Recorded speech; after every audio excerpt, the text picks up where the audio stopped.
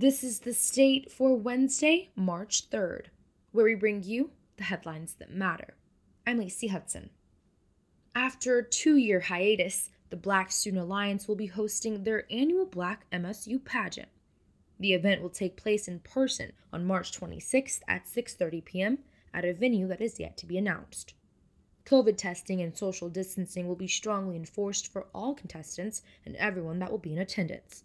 The pageant will include an introductory speech, talent performance, and a question and answer round from each of the contestants. BSA says the goal of the pageant is to showcase the talents of the campus community and for contestants to have an opportunity to share their experiences and achievements. As a certified nursing assistant in the stroke unit at McLaren Hospital, Cassie Hudak frequently struggles to find enough time to get a full night's sleep on any given day.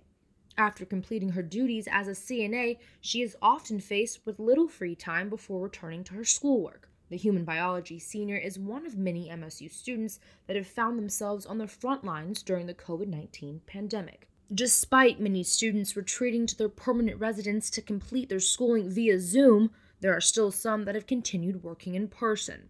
Students have continued to work in all facets of the essential market as essential workers, including healthcare, retail, hospitality services, and on campus to help keep the Spartan community functioning. Thank you for joining us for The State, produced by The State News and Impact 89 FM. You can find us online at statenews.com and impact89fm.org.